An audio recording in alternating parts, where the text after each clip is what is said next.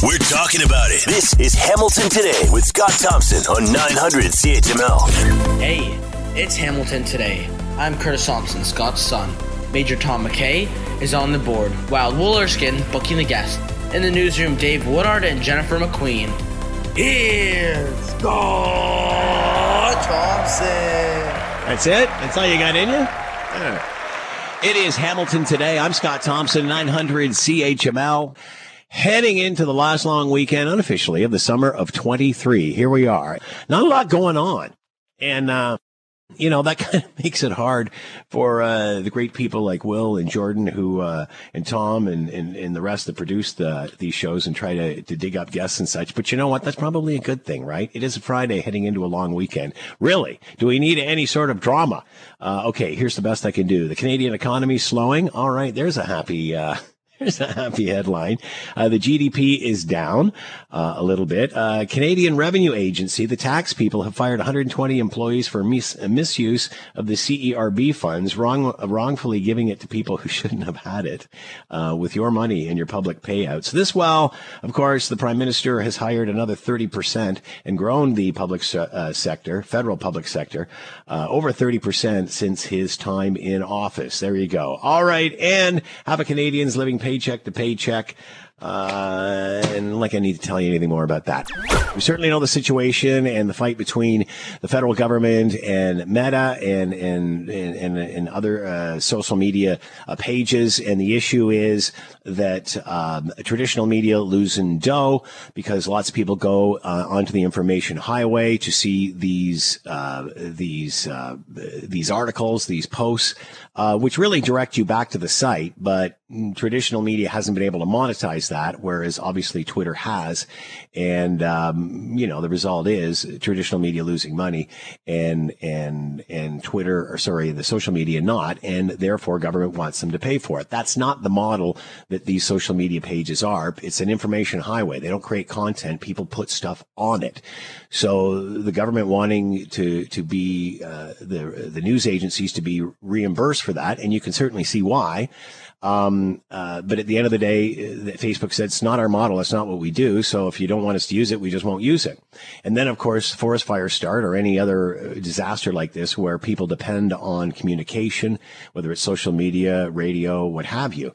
And there was Facebook stopped putting the stuff up. Meta stopped putting Canadian news up there. So people were stuck. And what it has done is put a focus on what the importance of radio is and how it has got us through various crisis tragedy in our time over the years, whether it's 9/11, whether it's global pandemic, whether it is wildfires.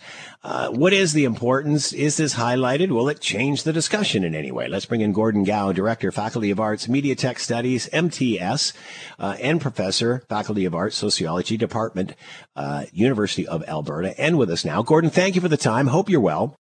I'm well. Thank you for having me. So how bad an issue was this, Gordon, for people? How stuck were they when all of a sudden you're looking for something and you can't find it?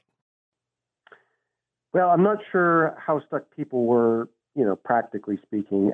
I talked to a few people with the news block, and when the fire, I was actually in the Northwest Territories when the wildfire evacuation was called, and I talked to a few people about it, and they said, yeah, we usually get our news on Meta or Instagram or Facebook, and it's inconvenient, but I just go directly to the news source now.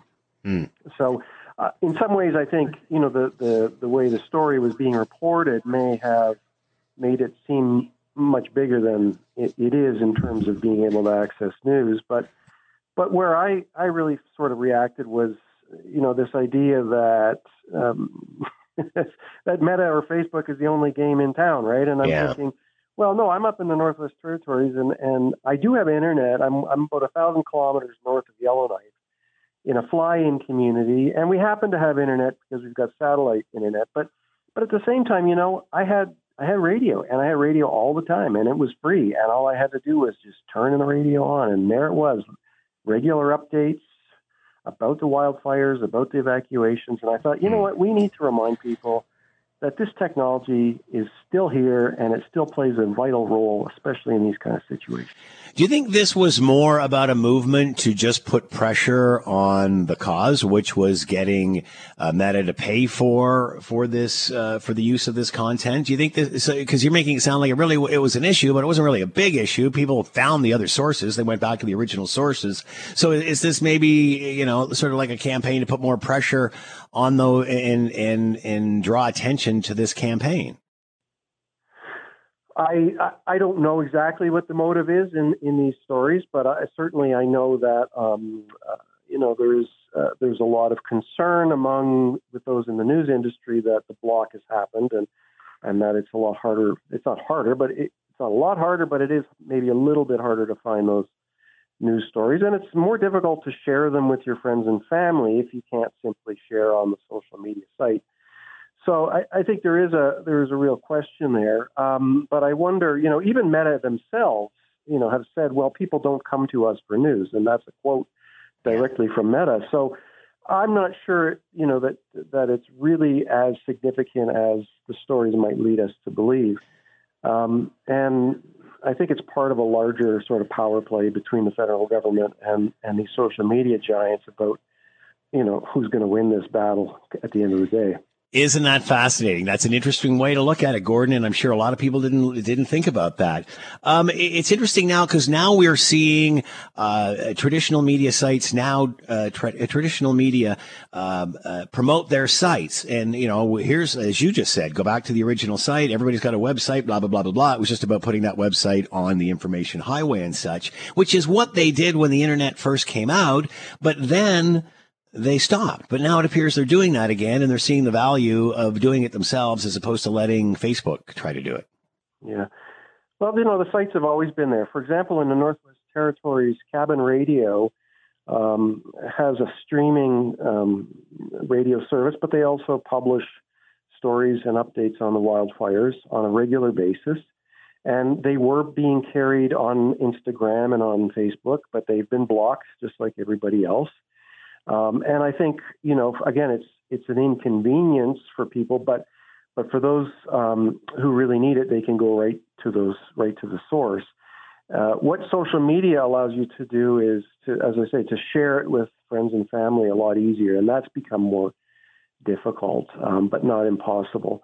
And again, let's come back to this question of radio and traditional technologies. Again, we don't want to forget that in the time of a crisis, social media should not be your only source for information, because if the internet goes down, well, you've got to go somewhere else. And radio will quite often remain functioning even when the rest of the infrastructure is down.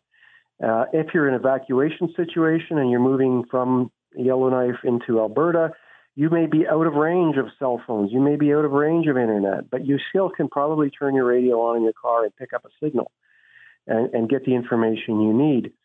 And importantly, of course, when things are happening quickly, you want reliable information. And one thing about over-the-air radio is that you have staff at these radio stations who can do fact-checking before they put that information on the air.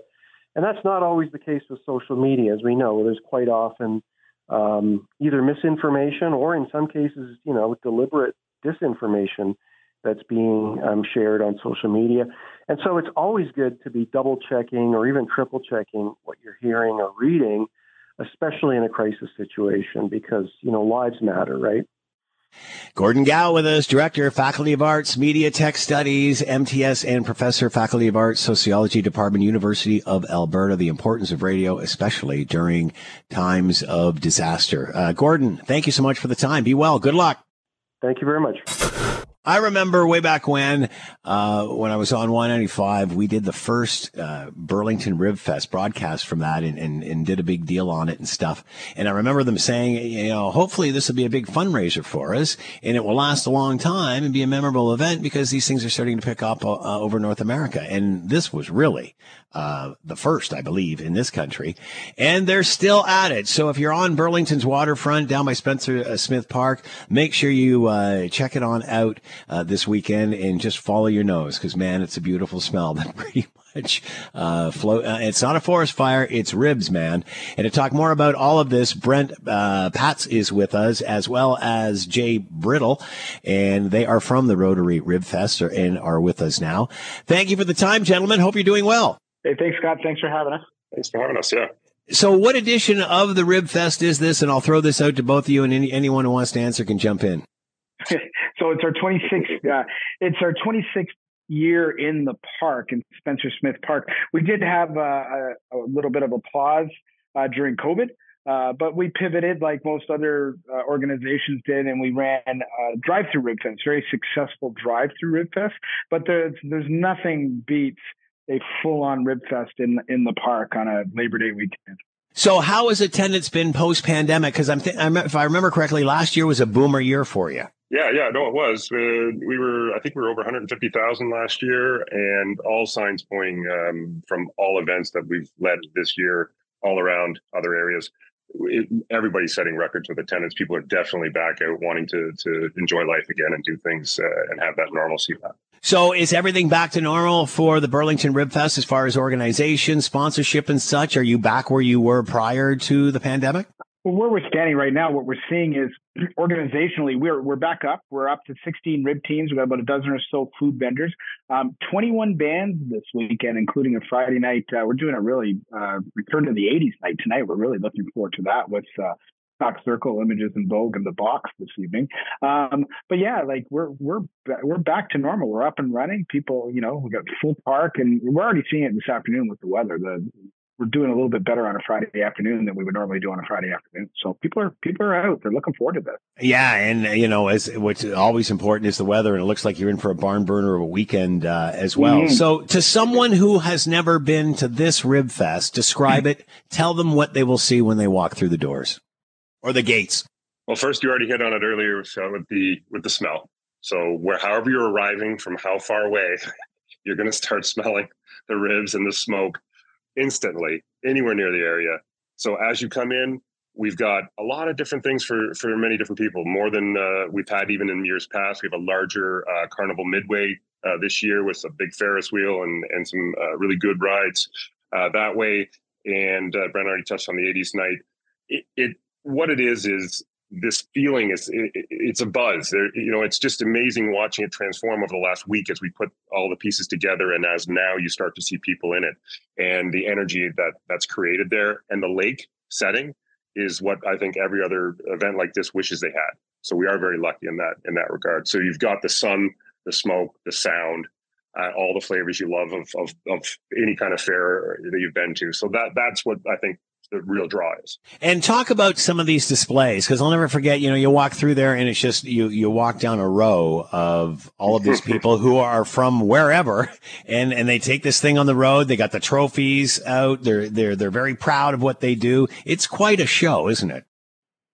Well, it is quite a show. They and the Ribbers, they know how to put on a show. Think about it too. But by the time they get to us, they've been doing this since May. Right. So they're at events and they're crisscrossing. You got to give a handout to them, because they go from our event all weekend. They pack up, they're driving across the province or another city, and then they're doing it all over again. And this starts for them early May right through to, October for a lot of them. And the energy level, it's amazing. You see how they are. You'd think it was early in the season the way some of them are, but they're excited. They're there. They're singing. They're getting you out there. It's sampling sauces. And they're having a lot of fun. And that energy kicks over and spills out into the people in the lineups. And you don't seem to mind waiting around because you're watching a little bit of a sideshow. So it's awesome. And there certainly is lots of choice. And go hungry, of course. Talk a little bit more about the entertainment, because it seems like you've torqued that up this year. We used to have, in years past, we did have two stages. We did consolidate into the one large main stage again this year, and having our anchor at the other end being the larger and Midway. So you have that. But with the musical entertainment, the 90s night really kicking that off this year. Tonight, if you have no plans tonight, this is the night. You want to be down in there. We have 3 good Canadian bands from that era, and some of the times you hear the names, you're not quite sure, but once you hear the songs, you're like, yes, I completely remember that with the box, chalk circle, and images in Vogue. So that is for sure great. We do have Freedom Train. It's always a big draw for us. Killing Time Bin, always, again, a crowd favorite. But interspersed, there's such an eclectic mix that people are amazed that, and they end up staying for longer than they maybe even planned on, right? And how many rivers this year? And I remember when this first started, there weren't a lot of Canadians in it. It was mostly up from the south, but now it seems to be they're taking off in Canada as well. Well, it really has. We have 16 rib teams with us this year, which is up. We were down around 12, 13 last year. Coming out of COVID, we had 15, and this year we're kind of back up to kind of where we is a good number of 16, right? So you get a little bit of variety, and again, as I said, like these teams are crisscrossing the province, and a lot of them are spanned from either side of the country too. So yeah, Canadian rib teams have really taken off in the past 25 years, and it's great. It's great to see these guys are they work hard and they put out a really good product that people really enjoy, and they come out in droves. All right, give us the logistics, when, where, all that stuff, when it's all happening. Well, we're here today, Friday. We started at, we open at 11. We go to 11 o'clock tonight, tomorrow, Saturday and Sunday, 11 to 11, Friday, Saturday, and Sunday. Then we're going to be 11 to 7 o'clock on Labor Day Monday. So anybody who's going down to the Labor Day Classic down there at Tim Hortons Field to see the Argos and the Tiger Cats, we've got dinner ready for you. And you can take it home, and then the kids can all go back to school on Tuesday with a little bit of rib leftovers for their lunch, and not a bad way for them to start the school year, I tell you. You'll probably smell it from the stadium, no doubt. You'll see the cloud, There you go. All right. Thank you, Brent and Jay. Good luck with this year's edition. It's the Burlington Rib Fest down at Spencer Smith Park all weekend long. Just follow the smell. It's an incredible event and bigger and better than ever. Thank you, gentlemen. Good luck. Thank you. Thank you. Thank you, Scott. We were talking about this months ago, and then, of course, like all things, it seems, in this country, it disappears off the radar, and nobody gives a darn about it anymore. But we remember way back when Conservative Member of Parliament Michael Chong was being harassed by the Chinese Communist Party in regard to election interference, and it was investigated. He was briefed by CSIS and such, and a public inquiry was to be called. You remember the whole David Johnston thing, and now crickets. We don't know what's going on with that. And it seems like the United States is a little bit more interested in this matter than what we are. Because Member of Parliament Michael Chong is now going to head to the United States for a Congressional Executive Commission on China. The commission says it's in a meeting amidst China's systematic attempt to rewrite the global norms and wants to hear Michael Chong and his story. However, it's sad when you think about it. They appear more interested in this than what we do. Let's bring in Reggie Giacchini, Washington correspondent for Global News, and he is here now. Reggie, thanks for the time. Hope you're doing well. Good afternoon. Reggie, it's non-Trump here this time, so that's kind of cool. What exactly is the Executive Commission on China, the Congressional Executive Commission on China? What's this about? So it's a committee that's been in place since 2000, so 23-ish years old, and it was set up initially having to do with whether or not the U.S. was going to enter into a normalized trade relationship with China, and the reason for the committee was to ensure that the United States could still investigate or have a legislative mechanism available to it to be able to go into and look at human rights issues or other matters that were going on in China, especially if the U.S. was going to find itself more aligned with Beijing. And over the years, over the decades since this committee was created, it has resulted in the U.S. being able to carry out these investigations to what they believe may be problematic human rights conditions throughout the country. Look, China doesn't like this committee. They don't find that the U.S. it's within kind of the U.S. wheelhouse. But at the end of the day, the U.S. sees it as important because it's a way for it to kind of have checks and balances when it comes to, the relationship, however tenuous it is with China. So why is the United States interested in hearing from MP Michael Chong? Well, I mean, look, it was earlier this year. It happened in the U.S. It happened in Canada, where these, secret police stations were put in place. One was found in New York City, believed to be put in place by Beijing or by the Chinese government as a way to intimidate people on American soil. And this kind of transnational repression that's being pushed back against by the government in Canada, by the government in the United States, is at the crux of this. And look, Michael Chong is somebody who has spoken out against human rights concerns in China, namely the situation involving Uyghurs, which has resulted in himself being targeted. And the United States sees that it can happen in other countries. And they're using this as a way to kind of steer a conversation into what could be looked at. You know, Chong is not the only person who's going to be testifying here. There are others that have to do, with China or China experts or experts having to do with the Uyghur situation. But at the end of the day, the United States has made it clear under Joe Biden and under Donald Trump that it would push back against an increasingly aggressive Beijing. And by inviting people from around the world who have been targeted by Beijing, it gives them an opportunity, lawmakers an opportunity, the public an opportunity to see that there are threats out there that need to be countered. It seems that the U.S. has a more aggressive approach on this than Canada does. Well, I mean, look, the two countries operate in different ways, at the same pace and sometimes the same way when it comes to issues to do with Beijing. Obviously, Washington, they've been trying to steer this relationship in the right direction. It's obviously gone off the rails even earlier this year when we had the spy balloon matters, kind of pitting Washington and Beijing against each other. But again, Joe Biden has made it very clear that not only does he want a relationship with China to work, but he's not going to put up with any kind of antics from China. Look, we saw the U.S. military actively get closer to China by setting up bases in Southeast Asia. So this is simply just a way for them to not exactly kind of stick handle or strong arm another foreign power, because they understand that China can operate the way it operates. But if China wants to operate within the norms of society, the U.S. is going to do what it can. And if, that ultimately steers how Canada is going to do it, then the U.S. can say, look, we started something here. Does China seem to have, does it harass the United States as much as they seem to in Canada? Obviously, we've got the 2 Michael situation up here, allegations of election interference and such. Do they put the boots to the U.S. as much as they do to Canada?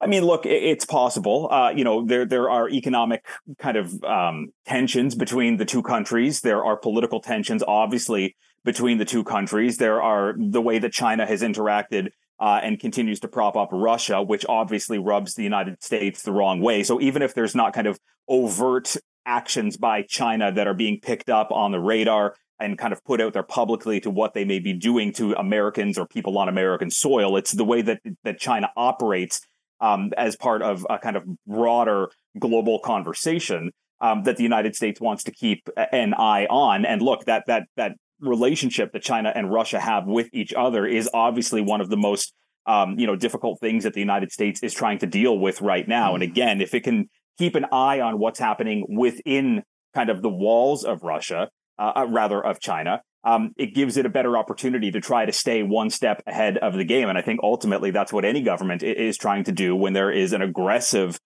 hostile nation or aggressive kind of, foreign nation, trying to step on its toes. Reggie Cecchini with us, Washington correspondent for Global News. Make sure you're watching Global tonight. Reggie, as always, thanks for the time. Have a great weekend. Happy Friday. All right.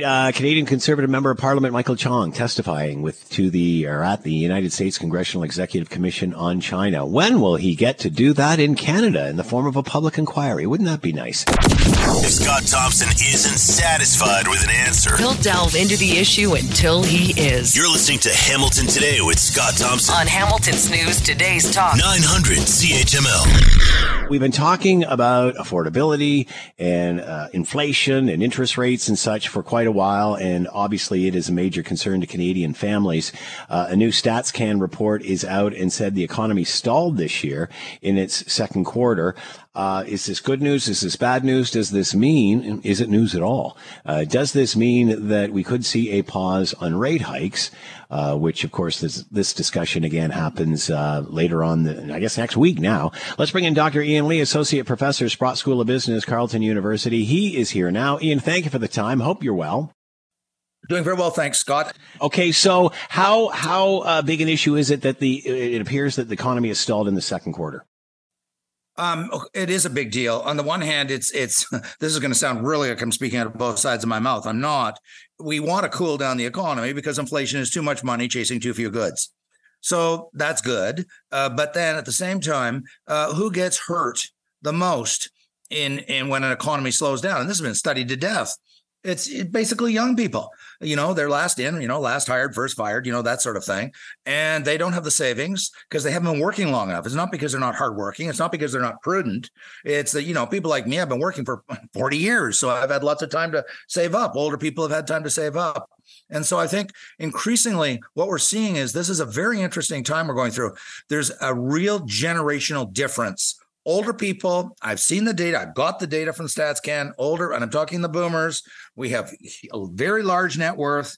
Many of us have paid off our mortgages. We're not affected by the interest rates. So who's getting hammered? It's young people, and it's showing up in the polls too, by the way. They have lost faith in Mr. Trudeau. And I talked to my own children. I talked to children of my friends, and there's a real pessimism, a real almost sense of despair with young people today, that they're falling further and further behind, and they don't see any light at the end of the tunnel. It's amazing how quickly those numbers have changed just in the last few weeks and months and such. What does this mean for the Bank of Canada rate? Hold steady, and I know you can't predict this, but what are your thoughts? I will, not because I normally make predictions, and I certainly don't gamble. I don't go to Vegas. I go to Vegas to listen to music, not to gamble. I don't ever gamble when I go to Vegas. But I do read, believe me, I read every speech, because they publish them on their website, the governor of the Bank of Canada and the deputy governors. And they're not just gossipy things. They're just filled with facts and figures and charts and graphs. And you get an insight into what they're thinking. And I think my sense is, and the markets are discounting a rate hike in September, which is the next scheduled date of a decision, and which is imminent. And I think that they will sit on the meaning they won't do another rate increase because the numbers are contradictory. As you know, the economy is slowing down, and inflation is coming down. Although you get into that whole debate: is it core inflation, peak inflation, blah blah blah. But I think they're going to sit on this and not raise rates to see for the next 2 months or so until the next scheduled decision whether these numbers are biting. In other words, is the economy continuing to cool? And if so, they may not have to put through another rate increase. It really seems that Canadians, and usually, Ian, this stuff's in the weeds for most people, but it really seems that Canadians now, you're talking about anecdotally speaking with young people and such, they're really starting to question policy, whether it's on housing, whether it's on climate change. And again, not that they don't care about these issues, it's just whether the policies are working or not. I completely agree. My frustration for the last several years was that, the government would announce various policies, and I was in very strong disagreement in my conversations with you. I said, for example, that they drove interest rates far, far, far too low in 2020 when the pandemic arrived. They should never have gone down to a quarter of 1 point. Mr. Trudeau should never have stood up at the microphone and say, go out and borrow. Rates have never been so low and they're not going up. And I was screaming at the time saying, don't say that. That's wrong. Don't do that. And then they pumped 2/3 of $1 trillion of stimulus into the fiscal stimulus, even though they should have only focused on the 15% of unemployment during the pandemic who really were suffering. Instead, he gave it to profitable corporations. He gave it to people that hadn't lost their jobs. And I knew that the chickens were going to come home to roost. At the same time, he was applauded and cheered, and everyone said, hey, this is fantastic, Mr. Trudeau. But now the chickens are coming home to roost. And I think now people are saying, wait a minute, these policies are not working. And we are paying a price. And so I think there's a lot more skepticism and willingness to challenge these policies that I did not see that from large numbers of Canadians in 2020 or 2021 or even in 2022. So I think this is good news. We need checks and balances. We need our leaders to be challenged on policy, especially when the numbers are going when they're going south. It seemed, Ian, that, when times were good, this is all about what team you were on, what color you were, whether you're this side or that side. And now it seems to be less about party politics and more about what are you doing for me now? What have you done for me today? Where's the result?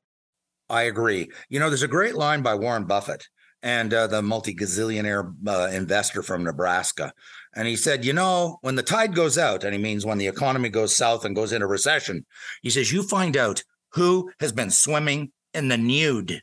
And we're finding out which policymakers, politicians have been advocating snake oil as opposed to policies that work. We're finding out who is swimming naked. And I think this is a good thing. Dr. Ian Lee with his associate professor, Sprott School of Business, Carleton University, new StatsCan report, Canada's economy stalling in the second quarter. Ian, as always, thanks for the time. Have a great long weekend. Same to you, Scott. Thanks very much. A quick break here. We're coming right back. You're listening to the Hamilton Today podcast from 900 CHML. All right. This Monday, of course, the Labor Day Classic, Ticats, Argos. What more can we need to say? Tim Hortons Field, Labor Day Classic. It will also see Dave Foxcroft's final game as a referee in the CFL. Pretty cool way to go out. And joining us to discuss being a referee and the parent of a referee. And, you know, we should say we did try to get Dave, but show you what a pro Dave is, what a professional, how focused he is on the game. It's not about me. It's about the game. So, no, I'm not doing that. I'm busy and, maybe later. So that's dedication. So, what do you do? Well, I guess you find the next best thing. So let's call on Dad, Ron Foxcroft, Canadian businessman, Fox 40 World, creator of the Fox 40, Fluke Transport, 40 Ways of the Fox, you know it all. Oh, honorary colonel with the Argyle Regiment, chairman of the Argyle Commemorative Fundraising Campaign, NCAA referee, storied career. I think that's it, unless I want to read the book. Ron, how are you today? I'm doing terrific, Scott, and I want to compliment you. You summarized it excellent.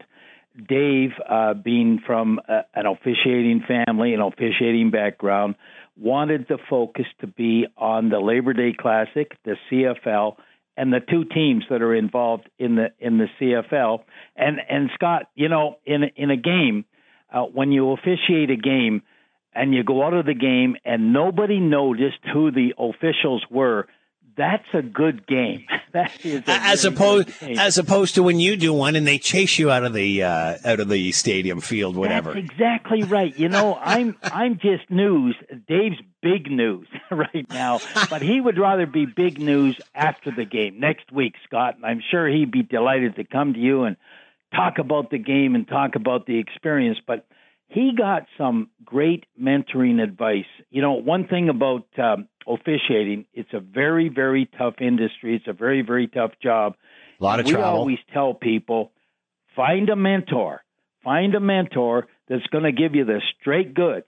When you mess up, they're going to tell you when you've messed up. And when you've done a good job, they're going to compliment you and give you some advice. So way back in 2008, before the famous Jake Ireland worked what was his final CFL game, he said to Dave, Dave, this isn't my final game.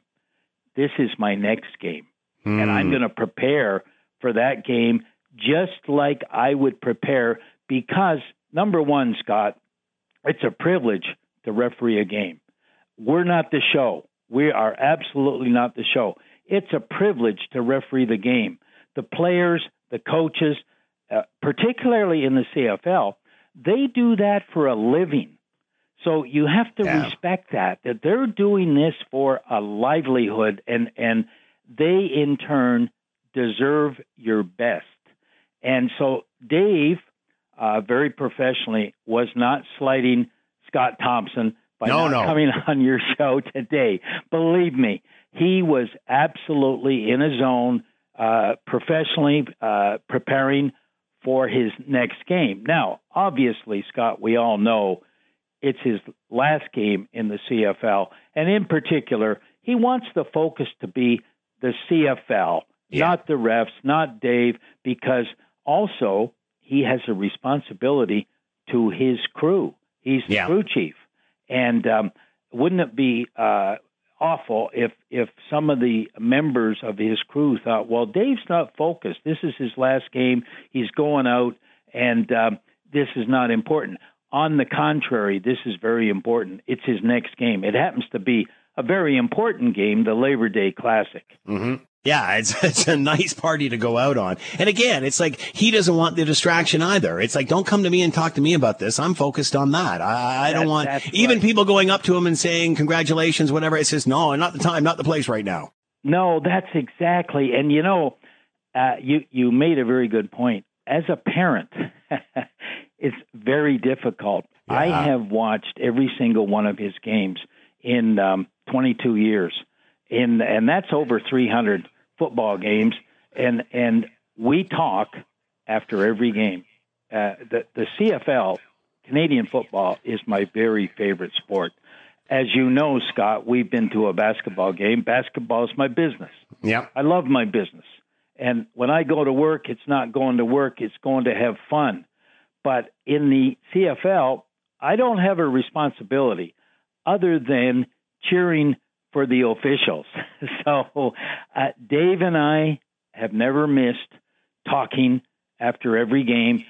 We discuss key plays, we discuss turning points, and we discuss game flow, and we discuss when you have to be aware that the flow of the game is changing and so on. So that's been a lot of fun for me. But as a parent, I remember his first Grey Cup, 2008. It was in Montreal. I sat in the stands with Roy Green from CHML. And Roy turned to me and he says, "Why are you so nervous?" And I said, "Well..." Oh, yeah. Are you kidding me? It's like having a kid that's playing goal. I mean, yeah. I was just thinking that. It's like the worst thing that a parent sitting there watching their kid play goal is to, have a referee? And then people say, "Ron, what was that call all about?" I've often said to parents that have a child that's a goalie, that's tough. That is what a great comparison. So he came out of the tunnel in the Montreal Olympic Stadium to referee his first Grey Cup. And it was the same tunnel I came out in 1976 when I refereed in the Olympics in Montreal. And I came out of that tunnel for the opening ceremony. And I remember vividly coming out of that tunnel, not very nervous. Watching Dave come out of that tunnel on his very first Grey Cup, working with an amazing crew, I was never so nervous in all my life. And anyway, I said to Roy Green, I said, "Roy, I'm more nervous than I've ever been in my life watching." Well, fast forward to last year, I knew Dave was thinking then about moving on the next season. We had talked about it. So I sort of had a feeling that this might be his last Grey Cup. And I sat with the lieutenant governor, the retired lieutenant governor of the province of Alberta, and our former prime minister, Stephen Harper, and the lieutenant governor, Lois Mitchell. And they both turned to me and said, "Ron, you are so nervous." And I was, Scott, as a parent. Now, fortunately, Dave's crew had an outstanding game. Just an amazing game. It was an amazing game to watch. Winnipeg and Toronto, they came right down to the last minute, and there were block kits, and there was a correct face mask call against the Argos. And it was one of those games where the referees had to be in it 100%. And I never felt, so nervous, and after the game, so proud of my son Dave, number 30.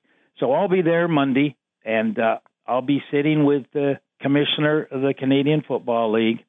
And I always cheer for the officials, though, Scott. For total clarity, I always cheer for the officials and hope that they have a good game, they don't get hurt, and nobody notices them. Good point. That's the key. Not even, doesn't even know. And you know what? Even though it is Dave's last game, I'm sure he would prefer you waited till after the game to congratulate him. Ron Foxcroft with us, Canadian businessman, Fox 40. You know the thing. He's here now. And of course, Dave Foxcroft will referee his final game, Labor Day Classic at Tim Hortons Field against the Argos and the Ticats. Great way to go out. Ron, have a good time and try not to be nervous this time. Okay, always a pleasure being with you, Scott. Thank you, Ron, and we'll have Dave on next week. We talked about this earlier on in the show, and we've talked about it for weeks and months, and that is the alleged Chinese Communist Party's interference with Canada's elections and such. That's what led to the David Johnston thing and a public inquiry, which we're all still waiting to see when that takes hold.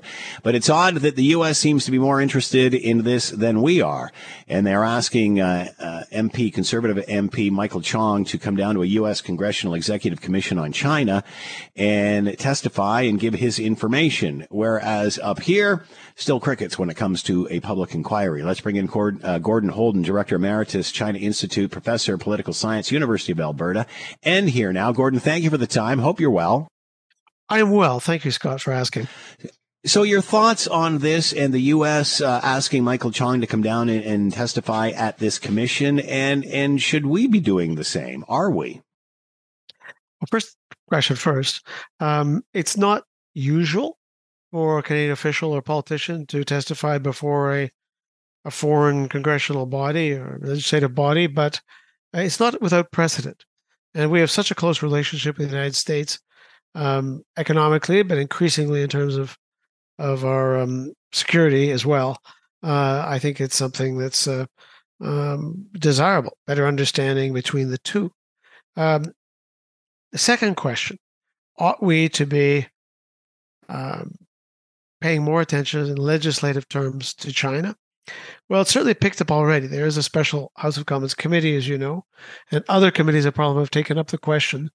But how long they run and how close they cut to the bone still might be in question. What is a good thing about this U.S. congressional body, which was set up when the U.S. decided to agree to have China join the WTO, part of the compromise at the time was to set up two committees, one to deal with human rights in China, the other to deal with economic and security issues. This is the human rights one. And it's bipartisan by nature. It's got equal numbers from the two leading parties, so that the domestic politics usually stays out of it to a great extent, and they have some people from the executive wing there as well. So I like the formula. I like that it's within the congressional system, and yet it's not controlled by the party in power. So I think you can get more balanced give and take. Will this testimony from Michael Chong in the U.S., could this help with information or exposing things to Canada and the Canadian case? Will it help? It can't hurt. I think, for one thing, Michael Chong, who is a senior member of the Conservative Party and a likely future minister, should the Conservatives be elected, he'll come away with a better understanding. For our American cousins, I think it's useful. They will have no shortage of their own experience, and they have right now some people who are facing serious court charges on the basis of interference, in part those elusive police station stories. But I think that they'll get an added perspective from one of their neighbors, an ally, as to what the Canadian experience has been. And it's unusual that you can have a senior official, sophisticated, speak to the issue when that person has themselves been a direct target. That's perhaps a bit of a distinction. Usually these people are not quite as prominent or as well known. I can't see any harm coming from it. We shouldn't have exaggerated expectations, but I think it is, on balance, a good thing. Does this put pressure on Canada to have its own public inquiry, ASAP? Well, there's a story that refuses to die. You and I have talked about this. It seems like eons ago, it was a long time ago, earlier this year, where we had convinced ourselves that this was something that was going to run. At least I'd convinced myself that something was going to go forward, and not for the first time I was wrong in that, and it's caught up in delays that I find hard to comprehend. It really is a time, I think, for bipartisanship to come to the fore. We are all Canadians. All of those MPs are Canadians. They ought to be able to get together in an organized fashion under an agreed person, even if it's no one's first pick, and roll up the sleeves and get going. At the end of the day, are you being generous, Gordon, in the sense that it's up to the government to do this, not the opposition? So again, call the inquiry, then fight over the details, I guess. But it seems as if they keep pushing it over the opposition to dilute the conversation and punt it down the field. I think you make a valid point, to be honest. Again, I admire the U.S. system where that particular congressional body is by definition bipartisan. It can do things not at the instruction or doesn't have to do things over the objections of the government. Both are involved. One does have the sense that they're ragging the puck, that by delay, they either hope the issue will go away or it'll be overtaken by other issues. And quite frankly, there may even be a calculation that if there's sufficient delay and a parliamentary inquiry is a slow-moving beast, that it might be so slow-moving that it's overtaken by the next election and its report or its findings would not then be known. That, I don't say I know that to be the strategy, but there is a risk that is what will happen. All right, totally unrelated. We only got a few seconds left. I can't let you go without asking your thoughts on our environment minister heading to China to give them a lesson on climate change. Well, I'm in favor of dialogue. The Americans, the Aussies, the French, the Germans have all been sending ministers, in some cases prime ministers or presidents. I don't think it must not be celebratory. We have to be prepared for tough talk, give and take. We can't fix global environmental situations with the Chinese being on board, and their emissions get worse every year, despite promises. So I think there is merit in going, but it should be transparent to the Canadians, not to have press in the meetings, but it's got to be some tough, frank talk behind closed doors. Absolutely. Gordon Holden, Director Emeritus, China Institute, Professor of Political Science, University of Alberta. MP Michael Chong set to testify in the U.S. an Executive Commission on China. Gordon, as always, thanks for the time. Be well. Have a great weekend. Thank you. The same to you, Scott. When there's an issue, Scott is all in on getting to the heart of it. This is Hamilton Today with Scott Thompson on Hamilton's News Today's Talk 900 CHML. All right, all the conversations around the Greenbelt continue, and lots of debate should be had. But another thing we can't lose sight of is that we are in the midst of a housing crisis. And if you honestly think this debate about the Greenbelt is going to end with this government or with the new session or with the next crisis du jour, you're wrong. Because if there is a shortage of housing now, virtually across every demographic and every region and every area and such, it's only going to get worse for the next 5, 10, 15 years till we catch up. So the Greenbelt discussion shouldn't be ending now. It should be just beginning, because if this is an issue now, it'll be an issue 10, 20, 30, 40 years from now. Let's bring in Murtaza Haider, Professor of Data Science, Real Estate Management at Toronto Metropolitan University, and with us now. Murtaza, thank you for the time. Hope you're well. I am well. Thank you for asking. So your thoughts on what's transpired this week around the Greenbelt, obviously, and I know you're not a poli-sci professor, but obviously a lot of politics, a lot of chatter going around. Many thought the housing minister would resign after the integrity commissioner and the auditor general's report and such. But the reason that he is staying, from what I can decipher, is this isn't about the minister. This is about the process, and the process is flawed, and there needs to be some loopholes filled and such. Is that, do you see it that way, and can you tell us anything about this process and how it could be flawed? I think the process is not flawed, but my understanding is it wasn't followed. The ministry has a large contingent of public servants who are experts in their respective domains, and are responsible for advising the politicians and elected officials about what to do and what criteria to follow. And if that was the process and followed, and if that process was followed, the outcome would have been, I believe, different. At this moment, it was just everything is going down to, or going back to, just one person, and that one person has resigned. But the question is this the process that the entire decision-making is in the hand of a non-elected non-public servant official in the Ontario government, and that's not the process. I think the process wasn't followed. The right thing to do for the minister and for the sake of housing in Ontario is for the minister to make way for a new phase so that we can keep our eyes on the target, and the target is to build more homes.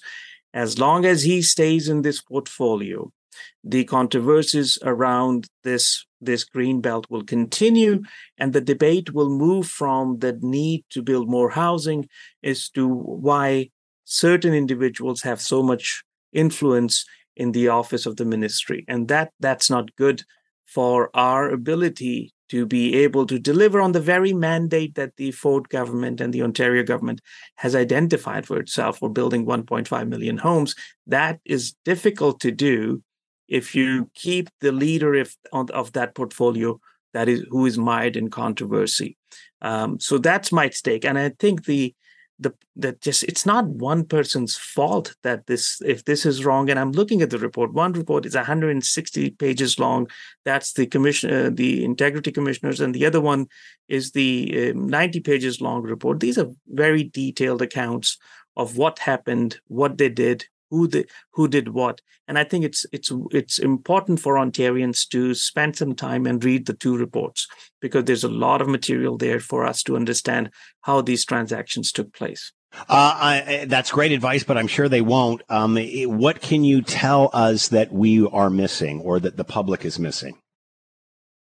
I think, well, at this moment, I would say what is missing is that we are losing sight of the real challenge, which is not about the minister or not about one or his chief of staff. Right. The real challenge is that we have not built enough housing.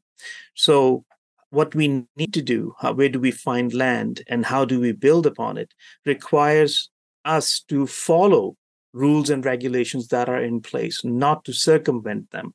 And that's the thing, that if you want to do the right thing the wrong way, it ends up being the wrong thing. And that is where we are in Ontario. What we are missing is losing sight of the challenge that we have. Look at Hamilton, look at Ontario, look at Toronto. The population increase is predictable and has increased in a predictable fashion, but the increase in housing stock over the years has remained stable or declined. I mean, look at Hamilton. I was just looking at the data today. The increase in starts is only for multifamily residential, the single-family detached or single-detached homes. Those starts have declined over the years, which means that you're building more apartments, but not family-oriented housing in Hamilton, Ontario, so the CM Census Metropolitan. So what does it mean? It means that we are not building family-friendly or family-oriented housing, neither in Toronto, nor in Hamilton, nor in Oshawa, and that is contributing to the increase in housing pressures. Demand for housing is increasing, prices and rents are increasing, and in the middle of it, we have got this controversy, and as long as it remains controversial, the Ford government will be off its message, and I don't see that as a good thing for them. I would agree with that 100%. That being said, is it about the minister or is it about the Greenbelt? Where does the Greenbelt discussion fit in this? Because again, of all the debates about whether we should be doing this or should be doing that is, again, as you're suggesting, is taking the attention away from the goal or the task at hand, which is getting us out of the housing crisis. Well, at some point, Ontarians have to decide how strictly they would like to adhere to this green belt, and is it something that cannot be touched forever? There's a review, I believe it's going to happen in 2025, and by that time we have to figure out if the entire green belt is green area and pristine green land, or parts of it are already built and may be ready for development. They may already be serviced by infrastructure, that's roads or sewer pipes and water mains. So a lot of this debate has to happen as to what are the trade-offs for the city, for the region. At some point, and I remember this, that some 30 years ago, when you would cross, if you're heading to Ontario's Wonderland, north of Steele was green space, all of it, right? Yeah. And and then you're driving and there's nothing but green space and green land and open land, and then you see those the rides in the far distance. Now, when you drive to the Wonderland, it seems like those rides are coming out of somebody's attic because housing is built right to the edge of the Wonderland. So eventually those areas were built and city expanded, and this debate about growth will not go away. We just have this whole controversy has just created this environment where the discussion about housing and more housing is on the side, and now we're looking at in the integrity of the process and what else is happening, and it's not going to help the Ontarians. Debates about how to grow, where to grow, when to grow need to happen, but at the same time, the processes that the system has set in place, the checks and balances, they have to be followed. I'm very forceful about growth in housing, but I'm not saying that this should ever happen there's no trade-off between integrity and growth. That trade-off does not exist. We have to do things properly, scientifically, and by having this ugly incident, I think the debate has been taken off where it should be focused, and that's on how do we build more housing that we need. Murtaza Haider with us, professor of data science, real estate management, Toronto Metropolitan University. The debate, the controversy around the Greenbelt continues. We have had this discussion a bazillion times on this show, and every time I talk about it, people just shut me down and go, no, it's not going to happen, not going to happen, not going to happen. And as we continue to see the Prime Minister's numbers just plummet, and it's virtually he's down in all areas, all regions, all areas, demographics, what have you, and especially amongst young people who were his sweet spot for the longest time. So, I've honestly been asking for months if this guy's going to walk away, if he's going to take the walk in the snow as his dad once did, or perhaps, a nice walk along the beach in Tofino, who knows? And continually I hear from academics and poli sci, what have you, no, he's going to stay till the end, which is amazing considering that most people want him to leave, including perhaps members of the party. It's the rumblings you hear coming out of from behind closed doors. But will he do that? And is it time for somebody to pull him aside and say, hey, you're a detriment to the party? Let's bring in Tasha Kheiriddin, journalist, writer with the National Post and her Substack page, in my opinion, and author of The Right Path. She is here now. Tasha, thanks for the time. Hope you're well. Oh, thank you, Scott. You too. So, we've been talking about the walk in the snow, the walk anywhere, please, for a long time now. And everyone, nope, not going to happen, not going to happen. Are these latest numbers going to, I'm not sure we're going to change the Prime Minister's opinion, but what about everybody else in the party? Well, that is $1 million question. Would people, knife the Prime Minister or push him out or take him aside, as you said? And I'm not sure that anyone right now will do that for the simple reason that Justin Trudeau still has a very strong hold on the party. And as we've seen, if you cross him, you will be punished or you'll just be let to dry, hung out to dry. So I have a sense that people are waiting for him to make the decision. And the question is whether he will, look at those numbers, as you mentioned, and say, well, okay, at a certain point, I better go because otherwise it's just, I'm going to lose. And, why go out on that note when you can leave office and then, go on to other things without losing? Why would I do that to myself? I don't know if his ego will let him do that, but I think it would be a smart move, probably. Does he have a stronger hold on the party than he does the country? Well, I would say that it would appear so. I mean, the polls are really, really bad. Like they're all trending in the wrong direction. And as you said, the young people are leaving him. So that's why we're seeing things like the party trying to, and I said this a couple of days ago, I said, they're going to go full Trump. That is their whole thing. That the one card left to play is trying to conflate the conservatives with the Republicans in the U.S. and all their issues. And, you saw that travel advisory this week, for the LGBTQ plus community and say, don't go to the U.S. Wow. Okay. I mean, Florida did get within the United States an advisory from a couple of LGBT plus Q plus groups that said, don't go to Florida for their reasons. But it didn't apply to all of the U.S. It was just so, I was thinking, why would you do this? Okay. It's politics.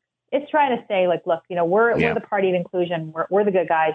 They're the bad guys. They're like DeSantis, Trump. Like, I mean, come on. it's getting desperate. That being said, at what point does it get to before someone does pull him aside? How much farther do they have to go? Because let's be honest, these did trend suddenly, and many are saying just because of the pace of this and what we're seeing in the broad scope of it all, that this is going to be very difficult to turn around. It will be difficult to turn around as long as the economy is bad. And I think that the praying for the economy to turn around it's a dicier thing. I mean, there has to be an election by 2025. There could be one earlier because he's in the minority. So it's a different situation. If you remember, Brian Mulroney, 1993, was at 15% popularity. He at one point was actually at 8. It was that bad. But then he bounced back to 15, which was still bad. But he was in a majority situation. He decided to leave, set a leadership process in motion. And he still left, left with his head high. He never lost an election. But he didn't have to worry about being kicked out by, a non-confidence vote. Here, there is that risk. So if the opposition smells blood, but it has to be the NDP that smells it. And they're not smelling it right now. So it's not so clear that someone will take him aside and say, hey, it's time for you to go or else we could be defeated. They could just do a non-confidence and they'll go after us. I don't think that's the case because right now, nobody on the left wants an election. It's not in their interest.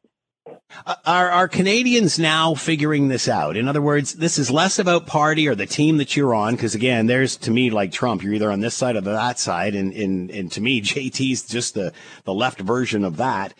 Very, very divisive. But it seems people are now, I'm not content with being on a team or saying I'm extreme this or extreme that. What are you doing for me? How is this helping me?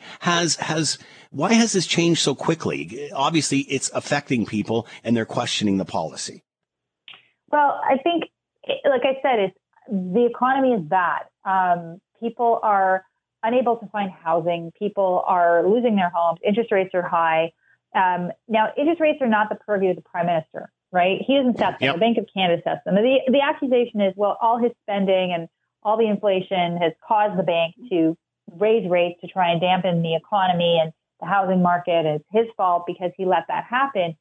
There is some truth to that, but it's not the whole truth. And I think that, the people, this summer has been one of major discontent because all these issues have sort of crystallized at the same time. And people feel like the rhetoric that the Conservatives did, everything is broken, it's setting in. It's very clever. And that feeling of sort of hopelessness transfers to the prime minister. He's the symbol of the whole thing. And he's been around for, 8 years now? It's a long time. People get tired of you. People say that all the time, but they don't get tired of you if you're good. All right. As you said, they're constantly looking at the U.S. to say, look, this is what's going to happen here if you let the far right in. Is anybody stepping back and taking note that while he preaches about the far right, he is the far left? And he's taken this once great left of center party and drove it right into the left ditch because simply his partnership with the NDP. If that doesn't prove he's more left than center or far left, what does? I think he was far left before the NDP came on the scene. In fact, this is the argument. Bill Morneau and a number of other business liberals, as they would call themselves, felt alienated even before Morneau left because he was very frustrated. There was no focus on budget balance. There was no focus on prosperity and growing the economy. It was all about spending and all about, rectifying wrongs and making good with different groups that had been underrepresented. And the problem was they was doing it by throwing money at this. And, he was frustrated. Others were frustrated. So Trudeau has taken the party farther left under his watch. And Chrystia Freeland is a big part of that. She wrote an entire book about the subject, Plutocrats, before she got into office. That was the blueprint for their economic policy. And it was all about, the basically taking down the elite. Well, the irony is, of course, the Conservatives say, well, actually, you're the elite over there.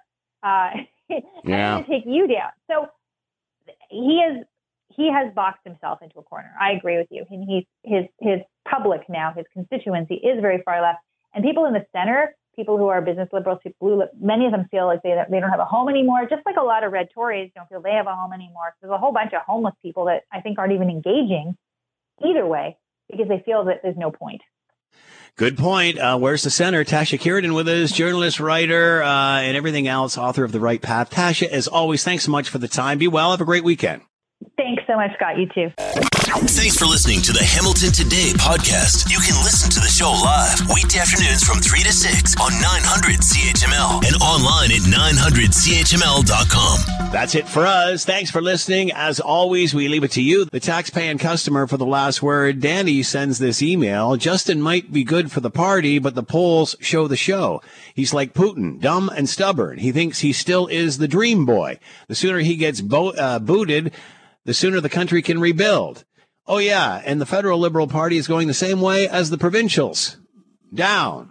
Looks good. Keep right except to pass.